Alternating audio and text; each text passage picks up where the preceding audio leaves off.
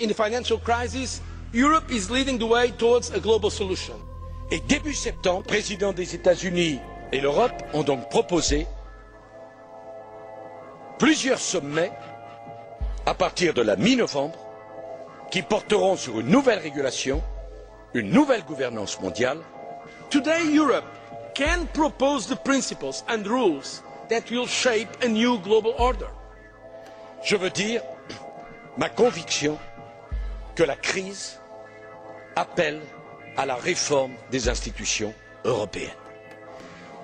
La crise appelle à ce que l'Europe puisse apporter une réponse aussi puissante et aussi rapide que tel autre ensemble mondial comme les États-Unis ont pu le faire face au drame qu'a représenté la crise financière. The kind of occasion where the crisis calls into question old certainties and minds are more open to change.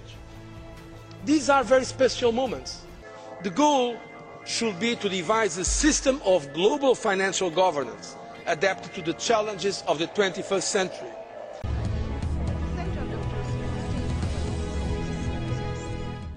Teaming up with emerging economies, Europe seeks Chinese and Indian help to overhaul the US-orientated global financial architecture. Is a new world order on the cards? And why is Europe looking east? And at what price? This is Inside Story. Europe shows its true colors in times of crisis.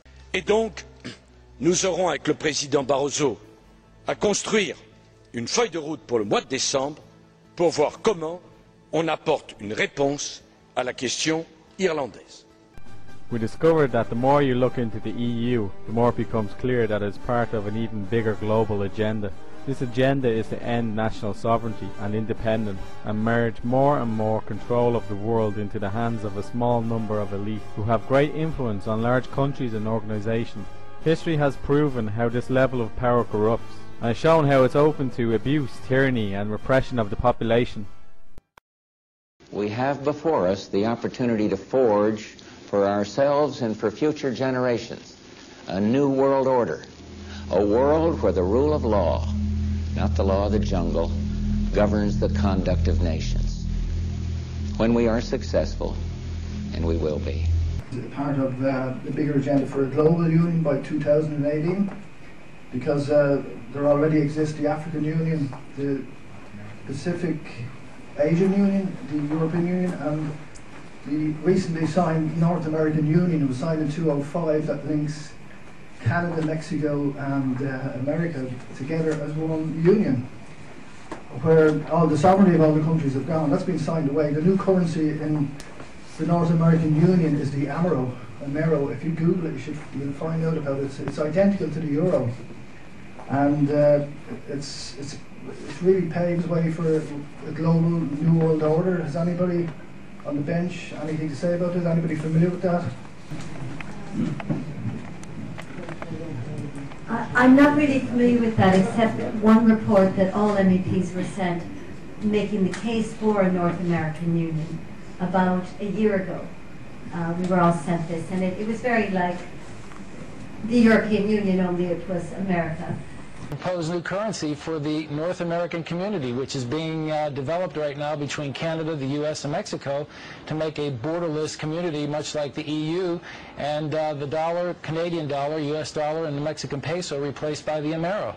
It means open borders, commerce at all cost, and by the way, without the approval of either American voters or the U.S. Congress. We have a real chance at this new world order, an order in which a credible United Nations can use its peacekeeping role to fulfill the promise and vision of the UN's founders.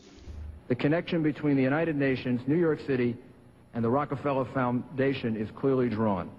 So if we could play the video, I really would appreciate your watching it. I think you're going to enjoy it very, very much.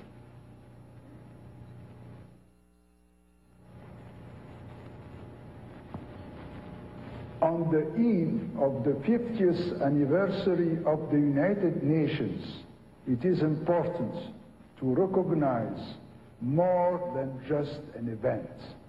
From the early history of the United Nations, the Rockefeller family embodied the idealism of those years. The gift of a site by John D. Rockefeller Jr. for a permanent world capital in New York.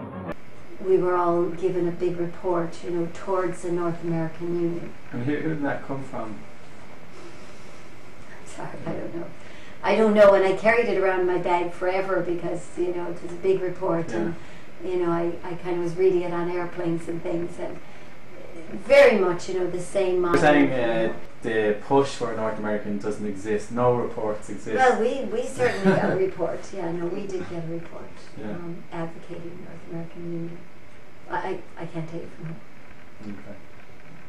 But they obviously made 700 copies of it and got it into our our boxes. President Bush said that the New World Order was in tune, and that's what they were working for. The UN is part of that government. They're working right now very significantly for a North American Union. That's why there's a lot of people in Washington that don't care too much about our borders. They have a philosophic belief that national sovereignty is not important. It's also the reason I have made very strong suggestion that we need not be in the United Nations for our national security. And the Rockefeller family's commitment to the United Nations did not end with this exceptional gift. It continues to the present day, and it is personified by David Rockefeller, whom we honor. The World Federalist Association, or WFA, is one of the largest organizations that openly promote world government. Periodically, the WFA extends a Global Governance Award to a prominent individual pushing for the same goal. Former CBS anchorman Walter Cronkite was among the recipients of the WFA award. Thank you very much. Today we must develop federal structures on a global level to deal with world problems. We need a system of enforceable world law, a democratic federal world government. In a closed-circuit hookup, Hillary Clinton congratulated Cronkite. For decades you told us the way it is, but tonight we honor you for fighting for the way it could be. The EU treaty, it concentrates power. I'm just wondering in the future if that got into the wrong hands, what would happen? And yeah, if it gets in the wrong hands, then somebody has a lot of power. And this is the problem. We always say, but it won't. But that means you never studied history. Like, what is so different about us that never happened before? That we're so special and so trusted. I think they were more moral 100 years ago. Maybe, yeah, in fact, they maybe could. But there has never been a time in history when we couldn't say never. That someone couldn't ascend to the throne, if you like, and do terrible things. And it keeps repeating through history. And the more power they have, like the saying, the more it corrupts. The globalist founders of the UN learned that moving straight into the model of global government was tactically impossible. However, gradually phasing out national independence to regional government interdependence by using international treaties has since proven to be tactically sound. Europe sees us in terms of regions. More and more policies are designed to deal with regions rather than nations. I have a quote here from the Belgian Prime Minister. He said, "We need a European defence, a European army, not just on paper, but a force generally capable of operating in the field, including beyond European borders.